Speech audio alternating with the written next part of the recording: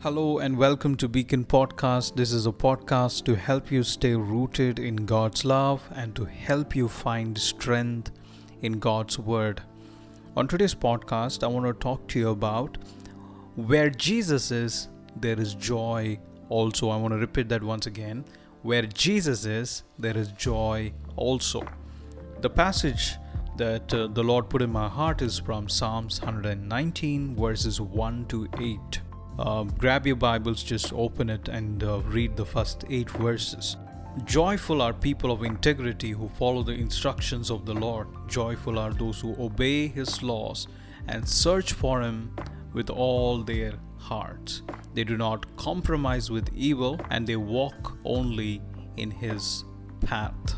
Psalms 119 is famous for being the biggest psalm in the Bible with 176 verses. This is a psalm filled with heavenly truths, wisdoms, principles, and many more powerful instructions. Also, it is divided under the 22 Hebrew alphabet. Some even say that King David wanted to teach his young son Solomon the spiritual alphabets along with teaching him some basic Hebrew alphabets. In the first 8 verses, which comes under the first Hebrew alphabet, King David is teaching the importance of God's law and the importance of taking heed to the instructions of the Lord. I believe the first 2 verses are number one key for joyful living. Today I want to share with you on how we can experience joy like never before.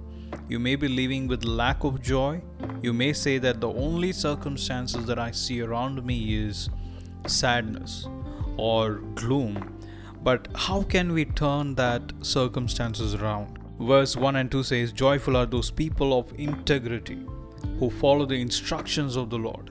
Joyful are those who obey His law and search for Him with all their heart. When you are deprived of joy, always remember to go to the one who is the giver of joy. If your house lacks joy, open the door for the giver of joy. If your friendship or relationships or if your family is lacking joy, invite the giver of joy into those areas of your life. The giver of joy is the Holy Spirit. The way He gives joy, no one in this whole world can do that. God loves people who are one with His ways, one with His truth, and one with His instructions. Do you want to experience God's joy regardless of your circumstances? And I want to just draw those simple principles and just put it before you from this very passage that we read today. Number 1, practice God's presence every day.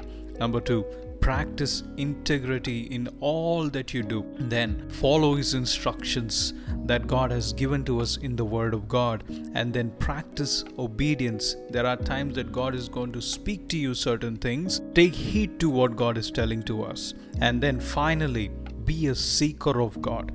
Be someone who searches for God with all of your heart. People of God, joy is a portion of a child of God. I believe that you are a child of God. Therefore, I believe that joy is your portion as well. I believe that God is releasing joy in all the ways of your life. On a special day that God has given to you today, make sure to enjoy godly company. Make sure to enjoy praise and worship and read your Bibles and speak to God in your times of prayer.